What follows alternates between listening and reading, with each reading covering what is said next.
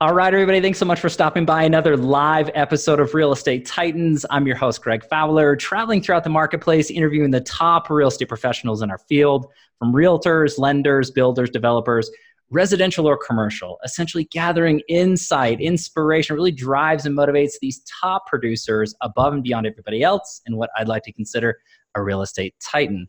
Our very special guest and featured titan for today, the man, the myth, the legend, David Knox. David, I'm so honored to have you. Thanks so much for taking the time.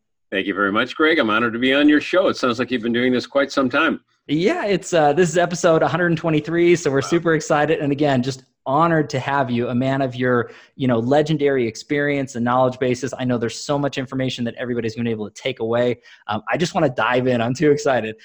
So let's go ahead and just start with telling everybody a little bit about yourself.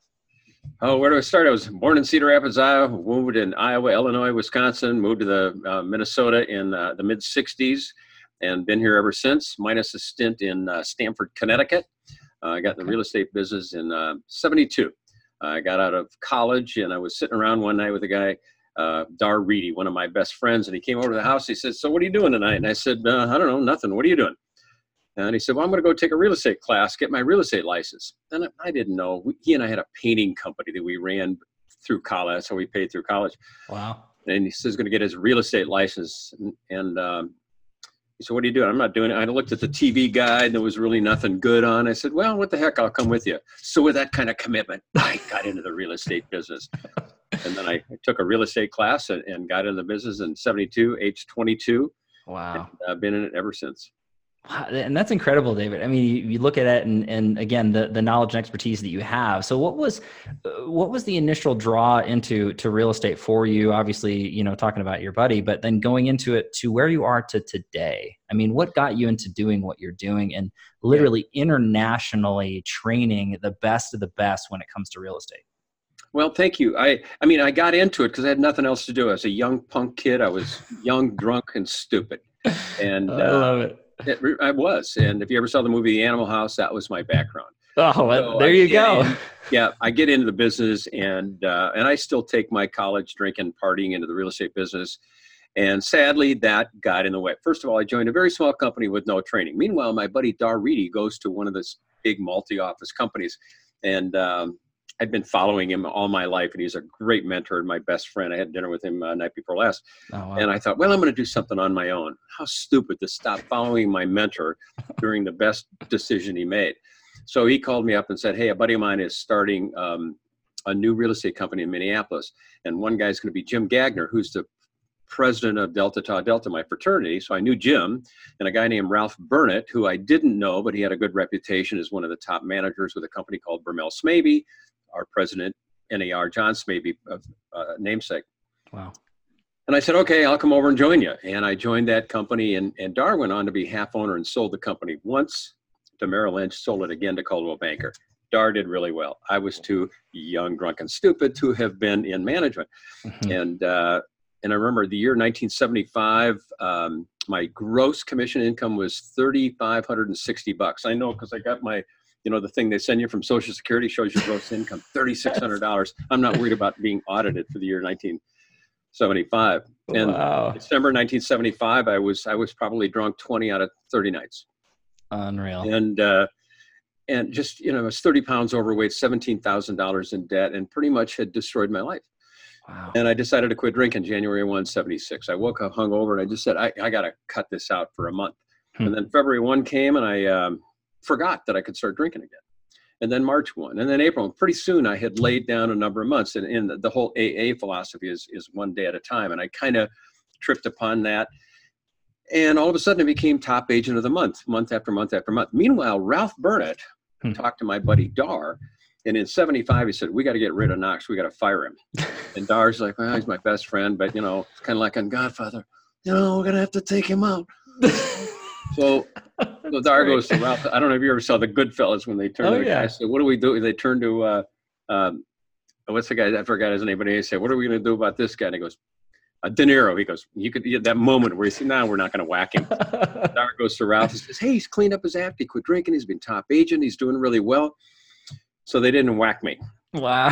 This was years later. I found out I was going to get fired. Unreal. And so I became good. It's amazing how much real estate you can sell when you're sober. Right. So I got involved in AA and all that kind of stuff and really cleaned up my act. And that was one of my key significant moments in life for which I'm most grateful.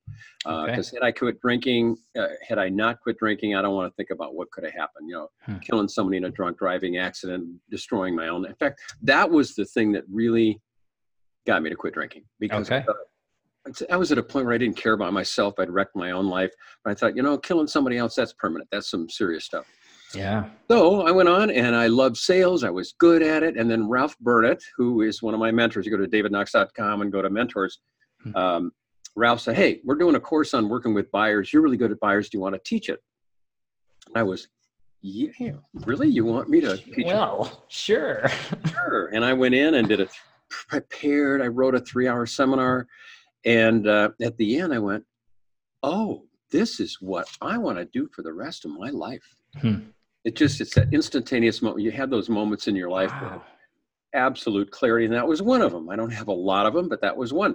And Ralph called me up and said, hey, how'd you like doing that? I said, Ralph, that was really fun. I love doing that. He goes, good. Well, they thought you were the best speaker the whole 3 weeks. Do you want to do it again? And I said, I'd love to. And I ended up being the training director for the company. It was called Burnett Gagner, went on to be Merrill Lynch Realty Burnett. And then years later, they sold to Coldwell Banker. And that really was the start of my professional speaking career. And then I went to a trainer director conference, met a guy and asked me to be a CRS instructor. And I auditioned, and a good buddy of mine, Dave Beeson, and I auditioned and became CRS instructors in, I think 79. And that was a big deal for me. And because I had set a goal, I'd gone to a seminar by Lou Tice of Achieving Your Potential. Very cool. I had a goal to be a national speaker. And I auditioned, and I did a really good audition. On an audition, I was at 10. Wow. I went to the audition room, and we AYP'd Achieving Your Potential. I looked at the room. It was a little tiny room, and I went, So I mentally did my audition 4, 5, 6 times in a room. So when I got to the audition room, I was comfortable. I was in it last night. I did this 10 times, which I still do to this day. Anytime I do a seminar, always go to the room, stand up on the stage, look around, visualize it full of people, go back to my hotel room, close my eyes, and go, okay, how am I going to interact? So when I get on stage, I've been there a million times. Wow. So it's one of the ways that I've learned to ease my way in. And then I did my first CRS course. Okay. I sucked, bombed, I died.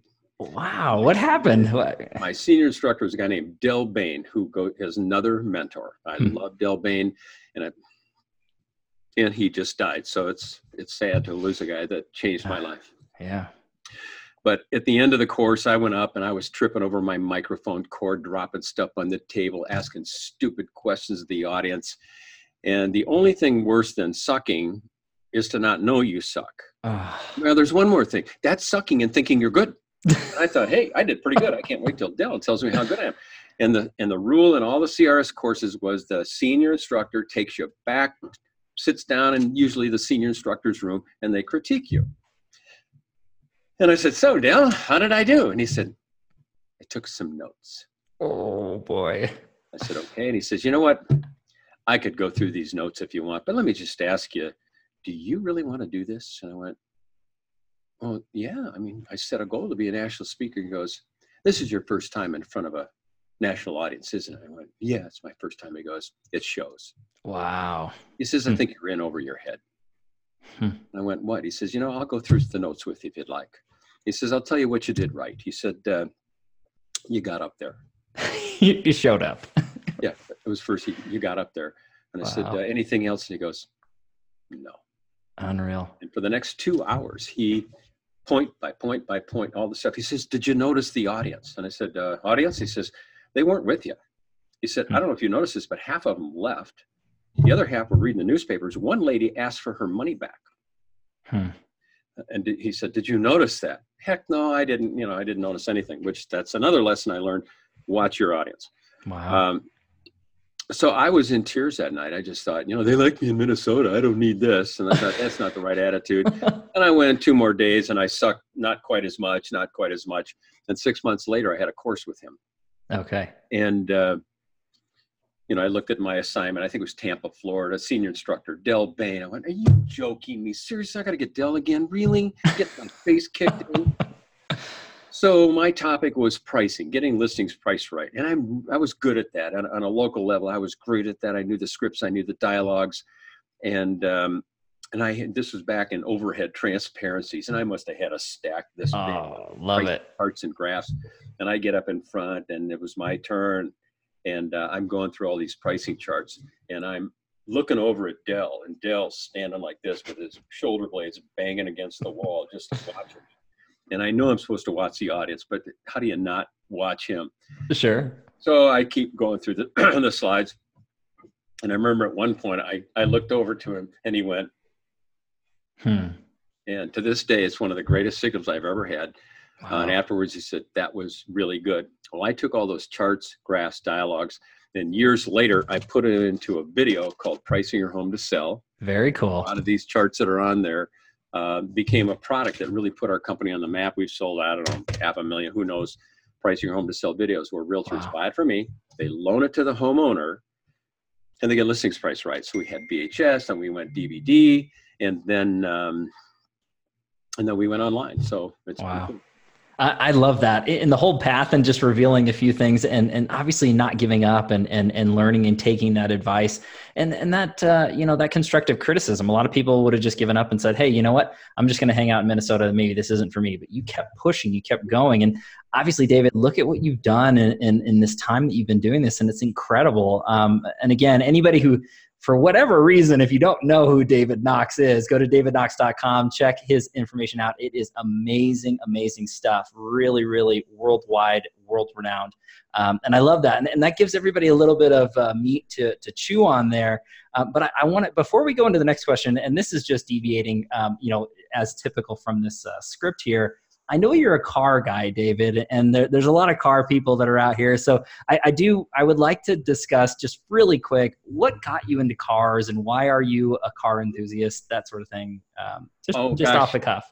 Well, I was sick of owning real estate cars, and I got to say something to one person here. You're good. You're totally good. Somebody texted me and I texted back. I was in the wrong text. I let her know. David Knox, everybody. This is great. I bought a 69 Corvette back in 79, and I got a chance to join the Corvette club and put it on track. And I thought, because I really always like speed. My father kind of taught me how to do double D clutch, heel and toe downshifting, smooth shifting, and all that kind of stuff. And So I went to the club, and I said, this is my first time here. And I said, what should I be in? So, well, you would be in what's called the, ABCD, you'd be in the D class, but since you're a new guy, we'll put you in the rookie class. I said, okay, I'd probably feel better with that. Well, I not only won the rookie class, but my time would have put me second in the D class. Wow. I went, oh, well, that's cool. So the next day I did the high speed run, and I don't know what I finished somewhere. And I really got into it. And then I got involved in SCCA, Sports Car Club of America. I got my regional license, then I got my national license, and ultimately I got my professional racing license. And out in Connecticut, I raced Lime Rock, Watkins Glen, a bunch of other things, and I raced against Paul Newman. Get out of in fact, here. If you do a search on Trans Am, Lime Rock, August 1986, you will see, the Trans Am come up. And I'd done the amateur class, and I was pretty good. I was 600ths off the track record in showroom stock GT in a pure stock car. So I was good. Beautiful. I was a good driver. But in the Trans Am, I was in an amateur car in a pro race. I was 500 pounds overweight, 100 horsepower down. I didn't care. I wanted to play with the big boys. Right. So I qualified. I did a qualifying lap, and under a minute at Lime Rock is good. I think I qualified at a 58.7 or something. And I went, well, that's pretty good. Let's see if I took the pole position. I went up there. Pole was taken by, I think, Pete Halsmer, 53.5. He had a 5-second advantage over me. Wow, that's big. The fastest guy coming by the start finish line go 0, 1, 2, 3, 4, 5. Me. Yeah. I got let in at promoters option. I started DFL, dead freaking last. And the guy at the track knew me, so I started last. And but it was fun. It was I think I was in 40 races. I won the first one, won the last one, but this is the only one I ever talk about. It's the only one I remember because it was a real race. It was a pro race, and I went from dead last, 36th. I finished 19th. Wow. Paul Newman lapped me 5 times. I know I was on TV 5 times, but he'd come up behind me, and I know he's leading because I can see number 33 up on the pole. I go, ooh, I don't want to take out Paul Newman on his home track when he's leading. So I move over. He'd pass me. I'd tuck in behind him. I'd follow him around the West Bend, uphill, downhill. And I go, see ya. And, 12 laps later, I saw him again. So, and I guess that was another message I learned in life. To finish first, you must first finish. Wow. And I finished the route. So it was whatever, 5 laps down, but I finished. And I realized that you don't have to win the race to have it be the greatest time of your life. And when people call in for sale by owners, you don't have to get the for sale by owner to have the joy of going up and experiencing the stress of maybe being rejected. Enjoy it. How many people get to do that every day? So, well said. But after that, I got involved I stayed involved in racing. I was an instructor for the Porsche Club here in Minneapolis. Wow. For, a year or two. So I'd take other people out on the track and scare them to death. A lot of fun. I love that, David. And I wish I was there with you, because I could imagine that if we were face to face, we could do this on the track and have it. We've done a few episodes on racetracks and in car dealerships. So that would be amazing. And maybe sometime from Minneapolis, I can get a few schooling lessons. I enjoy it all day long. Yeah, sure. But I definitely wanted to go into that. Okay, so let's dive back into it. I really want to go into one of the best questions when it comes down to it is, what's your why, David? I mean, what really drives you, motivates you to do what you do to the level that you do it at? Interesting question. I guess, when I grew up, I was always the insecure kid. Mm-hmm. Everybody else got the good looking girls, not me. I was insecure with women. I was shy around them. And I don't think I ever really had any good attention or interaction. I was a drummer in a rock and roll band. And, that was when I was in high school, early college, so that kind of gave you street cred, you're the drummer. So a lot of my friends were very successful, and I was raised in a nice family, and we were doing fine. And then even in real estate, going through those years of just being horrible and stupid and drunk. And then that moment of getting in front of an audience and actually being accepted and people coming up and thanking me. So it was a validating experience for me. So it was, wow. I don't want to call it an ego trip, because that might sound arrogant, but it felt good to do something where I was getting reward, not like instead of saying, well, dude, did you see how drunk you were last night? So instead of that, it's like, we really appreciated, we learned a lot. Then what you taught me helped me with buyers, and for Ralph to come back. So that validation felt good. And that probably was my first motivator all the way through, and is to this day. Wow. When I can be in front of an audience where people come up and say, thanks, I learned a lot. So that's a real motivator. The other one is financial. Okay. I have a lifestyle. I like to travel. I like nice cars, and I like earning an income. So that's a big motivator. So that's a motivator to run a good business, to do a lot of seminars, create products, market and sell and build that. So that's been a big motivator for me. And I think the other motivator, I brought this photo over. One of my real life experiences for growing my business was, let's see if I can do this without a reflection. Let's see. There we go. The BBBK group.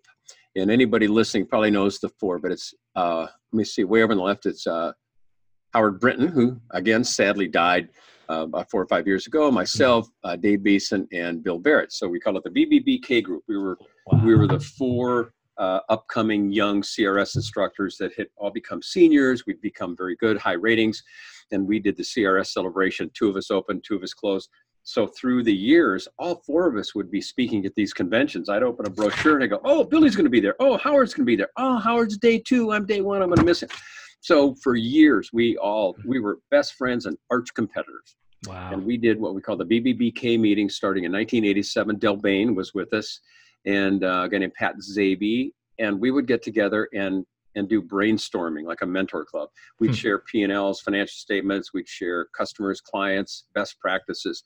And it was 80% business, 20% fun. And we did this for years and years, all the way up through, I don't know, I suppose the mid 2000s.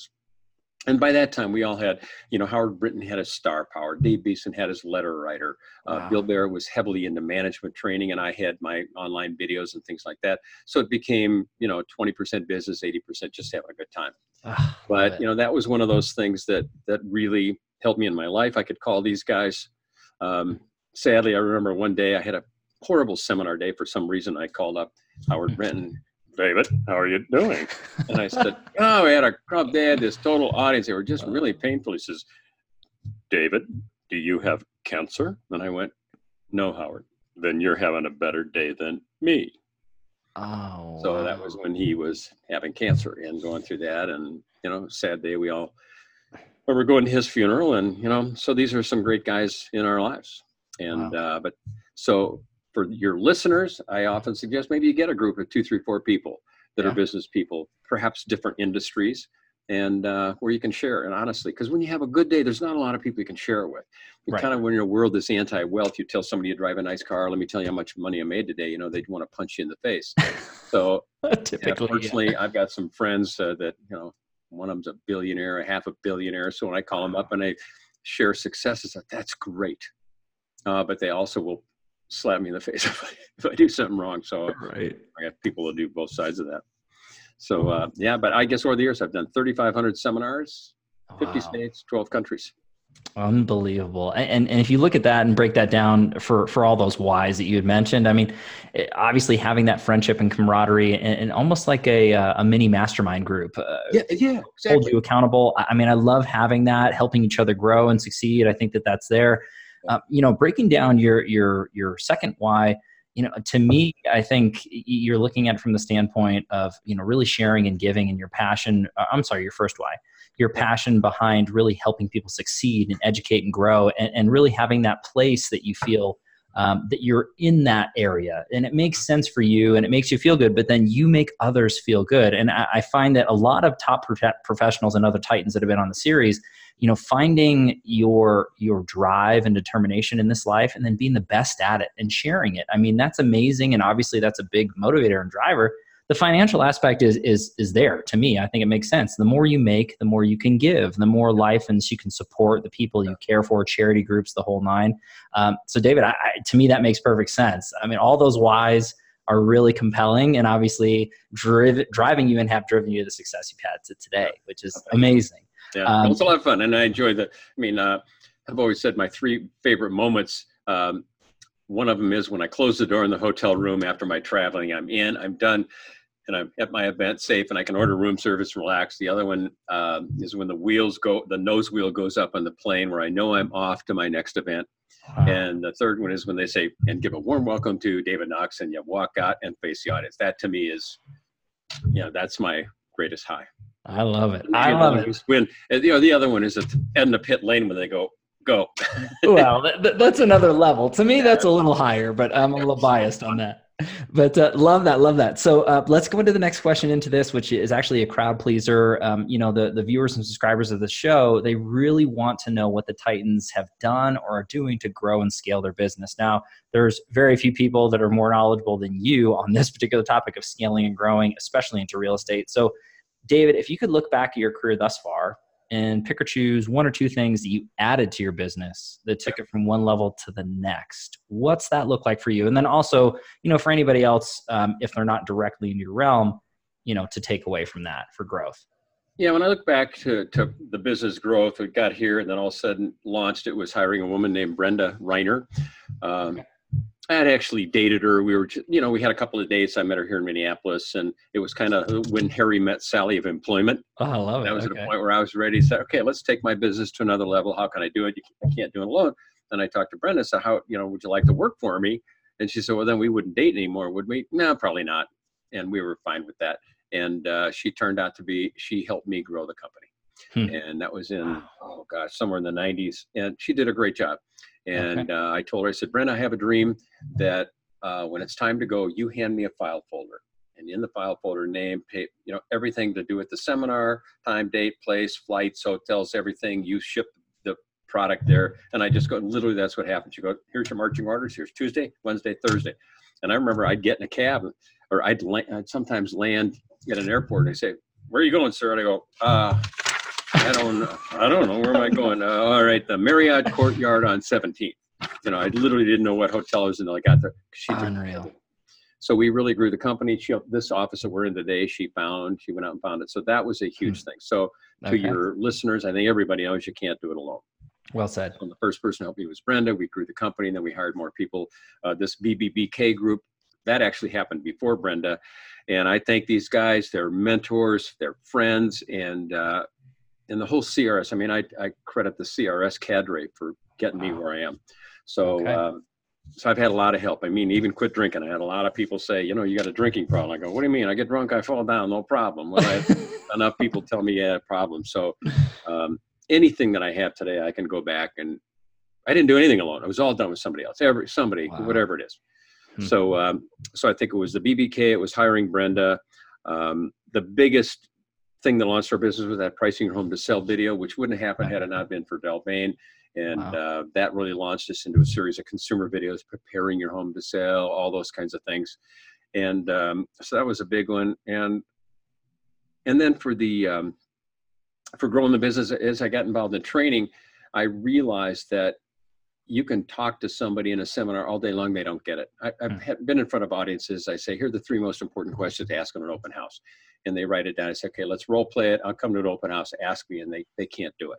Unreal. Come on, I just did it for you. Heck, it's up on the screen. All right, here. Just read them. You wrote it down. Yeah, you just wrote it down. They go, and then they ask it wrong. So I realized that the only way to change behavior is to demonstrate the behavior. I don't know who said this, but 5 minutes of show me is worth 5 hours of tell me. So I created a product called the Mentor Series, where we hired actors and actresses, and we did 3 days on location where I played the agent, actors played the customers. They were non-scripted. Okay. So I sat down. So Greg, if you were the seller, said, okay, I want you to be a seller, 400,000. And the other company said they'd cut the fee 1%. You ready to go? Okay, go. And then you would do that. It was all ad lib. Wow. I mean, I knew where I was going. And that really put us on the map for training. And that was a big thing because I found some narrow niche, and we sold thousands. They're still in our training. They're 20 years old. So our subscribers go in there and say, who's this? Is that your son? I go, no, that's me 20 years ago. They're so good. I have the heart to take them out. Wow. So I guess those are some of the first things that come to mind on growing the business. Okay. Yeah. And there's a lot of applicable knowledge into that, you know, for everybody out there for scaling and growing, surrounding yourself with great people. I do want to dive in just a little bit on that first ad is when you got to that point, when did you know that it was ready to bring someone on, David? Because there's so many professionals out there that they know they need help but they're just not sure. They're fearful. How did you know it was right? You get to the point where, you know, you can't sleep at night because you're too busy. You're working too hard. You're missing stuff falls through the cracks. You can't get to the phone calls. I think for real estate agents, when all of a sudden you get mailbox full. I want to punch them in the face when I mailbox full. How stupid are you? You mailbox full, or I'll return the phone calls between 5 and 6, or shut up. Just answer the phone or give me a short greeting. But when all of a sudden your customer service slips, you call home and you say hi to your wife and you go, who's this? That's probably a clue you've been away too long.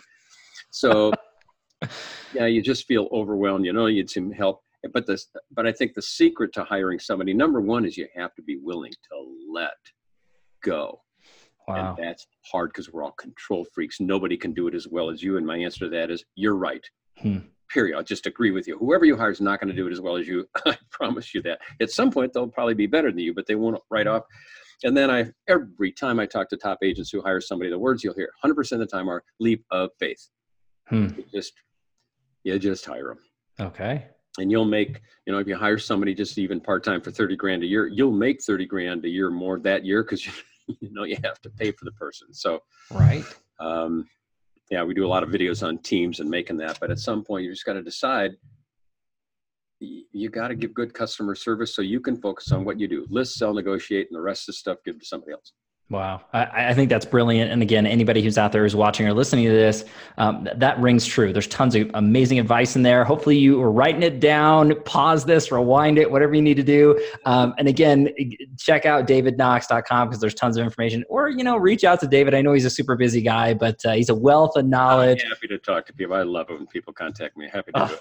Love it. You heard it. It's recorded. David said that. So I do want to shift gears on this particular question, David, and I want to go into the next one. Now, this one's the tricky part of this particular interview and series. It's the challenge question. And I always segue into it. No one's exempt from this and challenging in their life, right? So if it's in the past, now or in the future, we all have hard times, tough things to deal with and battle through, whether they're personal or professional. But at the end of the day, I'm a firm believer it's not so much what happens, but how we respond, what we learn from, and I guess what we can share to everybody out there. So is there a challenge that you're willing to share that you dealt with, that you overcame? Yeah, I'll share them all. And I guess the first one was, growing up as a kid, having that shyness, the insecurity, and didn't think, the other girls in high school liked me. And it was a real kind of a burden I carried around. And I think it was 1983, years after high school, I went up to Madeline Island, beautiful place in Wisconsin. I ran into the cool girls, Vicky, Carrie, Christine, all of them. Wow. And they were beautiful. And I was afraid to even go up and say hello to them. They all came up and gave me, "Oh yeah, good to see you, Dave." And I said, "You guys, you were always the cool girls in high school. You were great." And they go, "We thought you were the best guy in high school.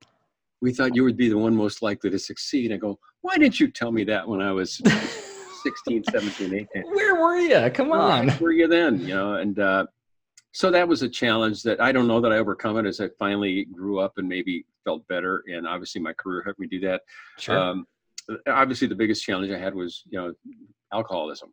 Right. And doing that, because I quit in 76, but I smoked marijuana. So I was fooling myself. So in 78, I got involved in outpatient AA and outpatient treatment, and then AA. And that's really when, so 76, it went like this, 78, it went like that. And then much better after. So that was a huge challenge. And, I've got a compulsive addictive personality, and it can help me and it can hurt me. Sure. And then at age 27, which was kind of between those two, big challenge. I remember my net worth was zero. Wow. And that was a high point in my life. Unreal. I got my net worth up to zero. I remember I was writing checks, and I'd write a check to Shell Oil or the energy company or whatever it was. And my checkbook went to zero. And I went, "Hey, all my loans are paid off. I'm worth nothing. I'm worth absolutely nothing." And I felt free. And it was a time I said, "I'm never going to be worth nothing again." Wow. I remember Jim Rohn, one of my favorite mentors, had an opportunity to speak with him. Really powerful. And I thought, I'm never going to be worth nothing again. So back to the motivation. I don't want to be worth nothing again. Yeah. I have balanced my checkbook, my Visa, my American Express to the penny every single month in a row for 37 years. Wow, Dave, that's I have amazing. not missed a payment on anything for 37 years. I pay taxes on time. I pay them early. I'm never going to have it rule me. I'm going to rule it. So I love paying bills early. All of our bills we get here, we pay them early. Love it. So that was a big challenge to me. And then 2008, 2009, the market crashes again. I almost had to do it again. Sure. $300,000 line of credit. I was into it, $286,000. I had a $14,000 payroll, and I was out of business. Wow. And I thought, "Are you joking me? Seriously?" And I talked to my wife at the time, and I think we're done. She said, "Do you want to be done?" I went, "Not really. What are we going to do?" And I said, "We got all these videos on DVD. Maybe, the world's moving online. Let's go there." And I said, "There's not a bandwidth. People can't even play a YouTube video. How are they going to play ours?" So we got them posted, and finally the bandwidth caught up, and we were able to do that. And I remember the line of credit, same thing. I had to feed. I called it feeding the beast. I had to feed that SOB for year after year after year. And I remember I was sitting in Bradley Terminal on my way to Melbourne, Australia. Might fly down there to speak down under for a couple of days. Love it. Deposit come in for about $12,000, and I got online. I transferred it over to the loan and paid it off, and it went down to zero. And I went, "Yes, down to zero." I hate debt. Hate it. I got that same line of credit. Haven't tapped it ever since. So I just don't ever want to go there again. So I'm grateful that finally I was able to do it. But I had a father who was very conservative, who said, "Take 10% everything you make and hide it from yourself." And had I not done that, I would have been in trouble. So thank you, Dad, for teaching me that. Yeah. I mean, that's great advice all the way through and through. And David, first of all, I mean, it's not easy to air your stuff out in front of everybody. So the fact that you did that, thank you so much. I mean, go ahead. And then probably the biggest one was I went through a divorce with the woman I loved, been with her 16 years, and we got divorced. Wow. And, very much in love with her. And, it just got to the point where it just didn't work out. And I don't know, for anybody listening, of all the things I've gone through and described here, near bankruptcy, my entire family died. My brother died, mother, father, brother all died years ago. And the most challenging thing of all was the divorce. In fact, you take everything else added up, the divorce is still greater than that. So it was really painful. Unreal. So, but I wish her the best. She got remarried, and we're we're friends. We talk to each other. Not a lot now. Now that she's gotten remarried, that's probably going to be not happening. But over the years, Sure. we're good friends. I sincerely wish her the best. And one of the things I learned from Tim Galloway, who wrote the book Inner Game of Tennis, there's three rewards of human activity, three outcomes of human activity, REL, reward, experience, learning. And R is a reward. Sometimes you win. Sometimes you read the book, it's great. You go on a listing, you get it. You meet somebody, you marry them, whatever. You get the R, winning, you win it. Sometimes you lose. So my race with Paul Newman, I didn't win that thing, 5 laps down. But the E, the experience, greatest experience, that was one of my favorite races. So you get the E out of it. So our marriage, it didn't, 16 years, we had a great time, but I lost the R. The experience of the divorce was horribly painful, but the L, the learning, the lesson. And so no matter what happens in your life, you're going to get one of the three. Now, if you don't get the lesson, now you're screwed. Right. So I knew that if I came out of a divorce blaming my ex, it took 2 to get in, it took 2 to get out. And now I accept 60% of the responsibility for breaking up. I look back, what did I do? So now what can I do to have the next relationship be good? How can I grow? How can I grow as a person? What were my mistakes? How can I be a better guy? Because I can be a dumb guy in a relationship. I'm hoping, that I can be better off. And but it got me into physical health. So I started working with a trainer. So I'm probably in better physical shape now than I was, way back. So, all of those challenges, I'm happy to share them because I've had people come up. Oh, I'm in the program too. I just quit drinking whatever time ago, and I appreciate you having the courage to share because it gives me the motivation to stay sober. And I said, great, call me anytime if there's any. Wow. For you. So, and that's the other thing. If I've got to go through all of this stuff, if I can help somebody else have a better life as a result of it, then at least it had some purpose.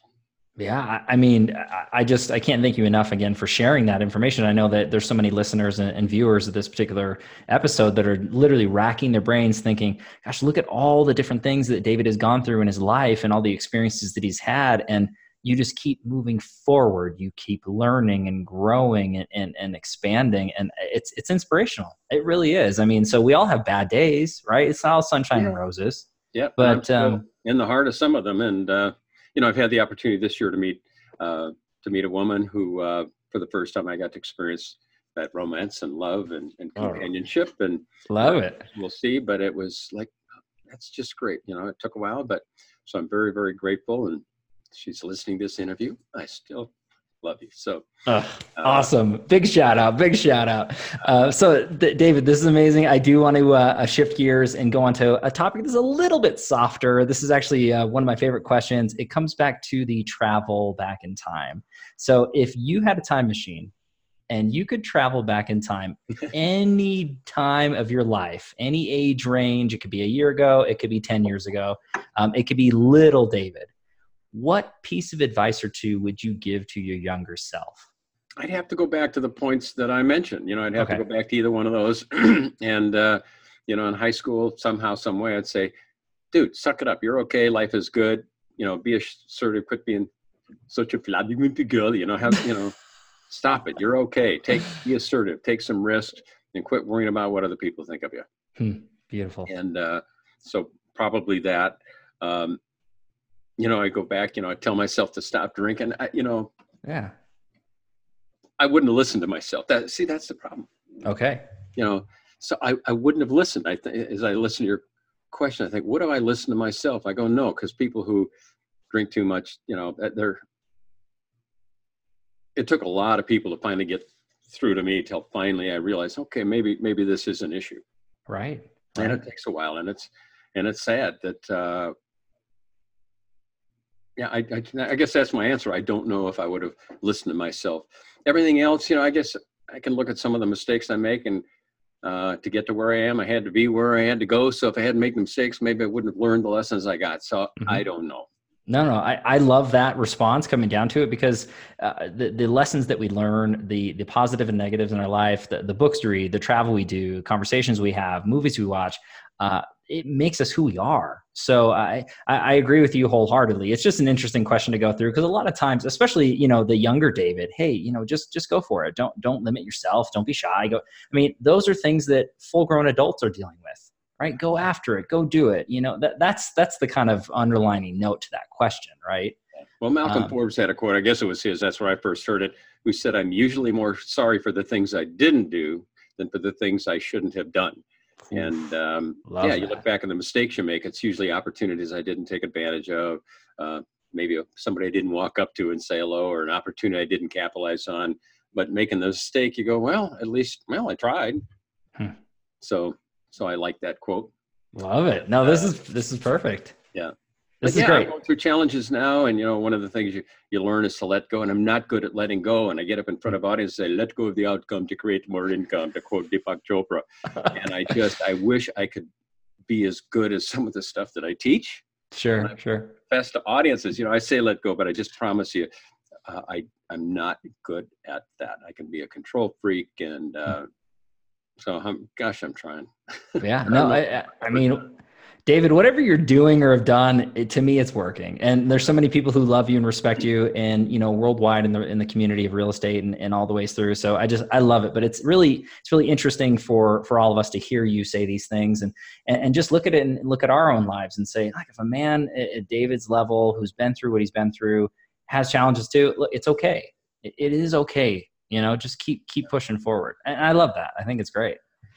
So I do want to go into the next crowd pleaser, this particular interview and episode, and it ends up being the feeding of the mind question, because a lot of the viewers and subscribers of this series, they want to know what the Titans are doing or have done to grow their minds. So I always lead into it with books you're reading or have read, podcasts you're listening to, or influencers, coaches, mentors of yours. How are you feeding your mind, David?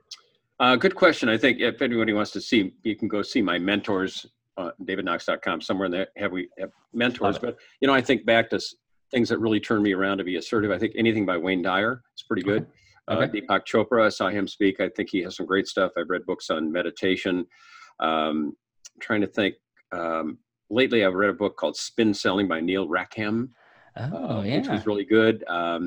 Jeb Blount, Jeb Blunt. It's spelled Blount, fanatical prospecting and objections. Objections was kind of okay. I didn't know if I thought fanatical prospecting was good. Talk about interrupting versus bothering. So I end up reading a lot of sales books over the years. Wayne Dyer, Jim Rohn. I don't do so many audio podcasts, but I like some video stuff. A guy named Mike Vance, who was the director of Walt Disney University. I followed him quite a bit. Wow. Jim Rohn sounds a little bit like George Bush. I would say go listen to anything on YouTube by Jim Rohn. I spoke at the Australasia Real Estate Conference, and I think Jim opened day one. I opened day two, and Wayne Dyer. Forgot the other guy. Anyway, they have some really good presenters. So my wife and I were having breakfast one morning, and I see Jim Rohn come in. I go, "Oh, that's Jim Rohn. I've seen him speak. He's going to be the opening." I said, "Excuse me, Mr. Rohn. I'm David Knox. I'm opening day two. You're opening today." "Well, nice to meet you." I said, "Would you like to join us for breakfast?" "I'd be a pleasure to join you." Comes in, sounds like George Bush. And I said, "So when did you get in?" "Got in last night about 10:15, right after the kitchen closed. I was hungry. Wanted a sandwich." "What'd you do?" "Well, I asked them for a sandwich. They said, 'Sorry, the kitchen's closed.'" Said, I pulled out $100 bill and I said, "Would this get me a sandwich?" And they said, "Oh yeah, I think we could do that, Mr. Rohn." And then he said, and I may be the only person in the world that heard this line, he says, "Money takes the no out of everything." That's so great. So it could have been a line from a seminar, but those are some guys I've had the pleasure to work with and listen to over the years, and I like stuff on meditation. And I'm trying to think what else. And the benefit, Steve Murray of Real Trends, I interviewed him, and Tom Winninger, the head of NSA. John Smavey was in our studios. We interviewed him this year. So a lot of the people that I include on our videos, top agents like Bob Wolf, a woman named Venus Morris Griffin, who 8 years ago discovered her husband had a double life, sent to prison for 45 years, 6 kids to feed, only making 20 grand a year in real estate, 100 grand in debt, no place to live.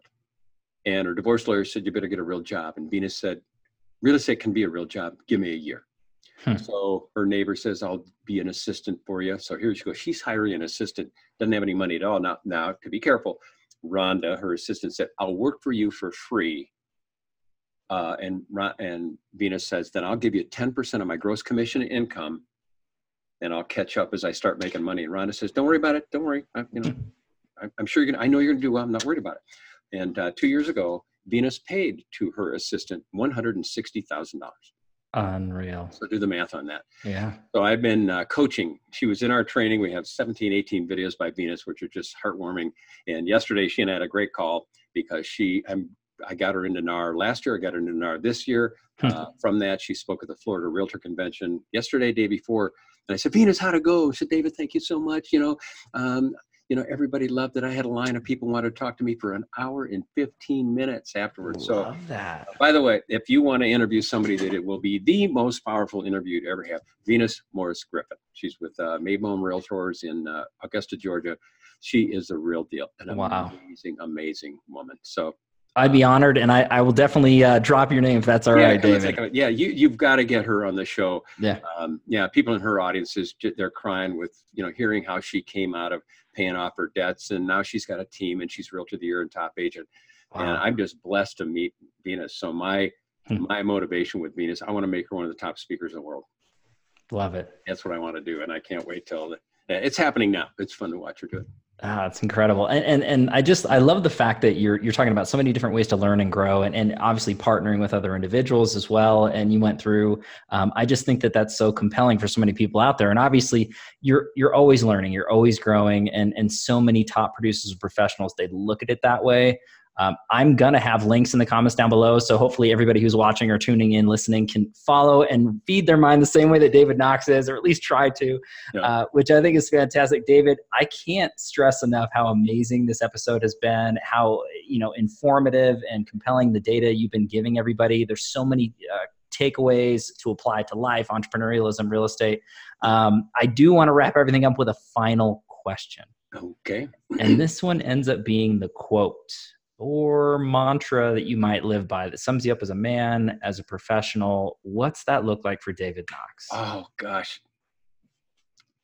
I guess a mantra I've said over the years, pretty trite, and a billion people have used it, the work hard, play hard. Mm-hmm.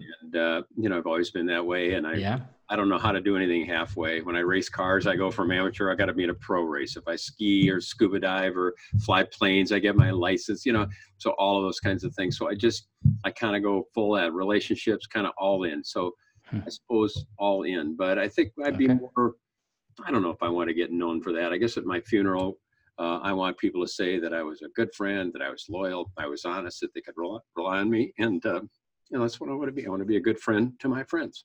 And I think the greatest compliment that I've ever received or do receive is that if people see me speak and then meet me in person, they'll say there is no difference.